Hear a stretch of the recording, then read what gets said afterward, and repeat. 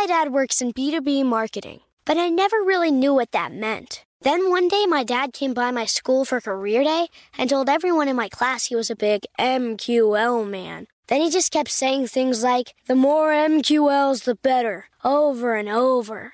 My friends still laugh at me to this day. I think it means marketing qualified lead. One thing's for sure, I'll be known as the MQL man's kid for the rest of my days. Why couldn't you just be a fireman or a lawyer? Why? You ruined my life, Dad.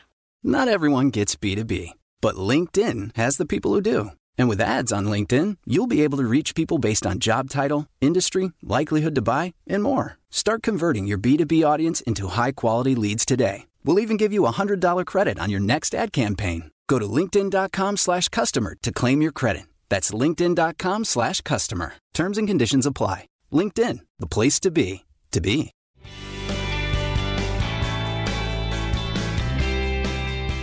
Good morning. This is Laura. Welcome to the New Corner Office, the podcast where we share strategies for thriving in the new world of work, where location and hours are more flexible than in the past. Today's tip is to reschedule things well. Handled well, you might free up space in your schedule and make others happy too.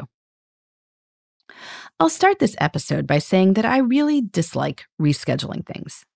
In general, I like to figure out before I commit to something whether I am actually going to do it. I assume that other people have busy lives as well, and they are no doubt doing difficult things to make our original time work.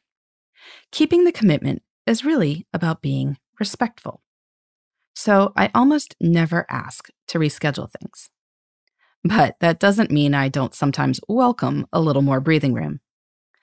I recently got an email from someone asking me to reschedule a virtual discussion that was supposed to happen in a few days. She explained the situation and said that she was happy to keep the current time if it was best for me. But if I was open to another time, she would welcome the opportunity to move it. I loved that framing.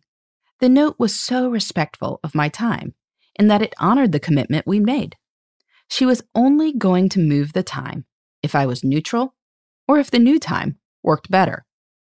As it turned out, the original week was getting pretty crowded for me too, so I was quite happy to move the event to a different time.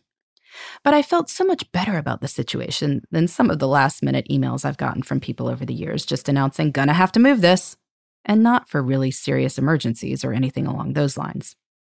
Often, it's just too much other stuff going on. But that can usually be anticipated if we try. So if you are staring down a busy day or week, and you are thinking about rescheduling a few commitments, try using a version of my friend's approach. First, plan ahead. You can see if things are getting busy. So triage your schedule several days ahead of time. This increases the chances that people are going to be flexible. Then, explain to the other person that you will keep the original time if that works best.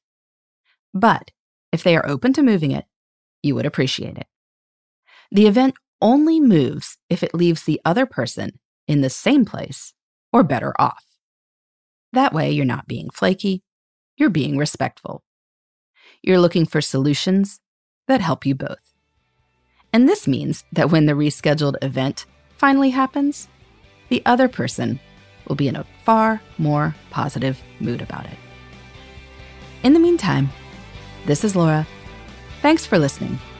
And here's to succeeding in the New Corner Office. The New Corner Office is a production of iHeartRadio. For more podcasts, visit the iHeartRadio app, Apple Podcasts, or wherever you get your favorite shows. Trinity School of Natural Health can help you be part of the fast-growing health and wellness industry.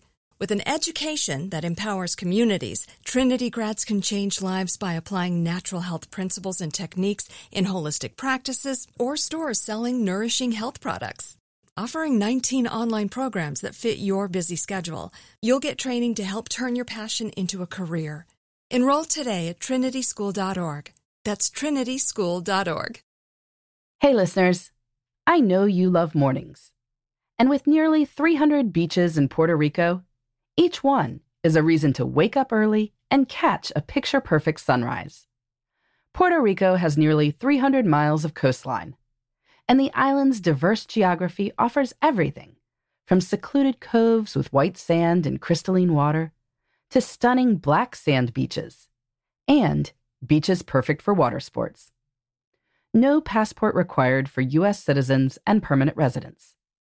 Learn more and plan your trip at discoverpuertorico.com.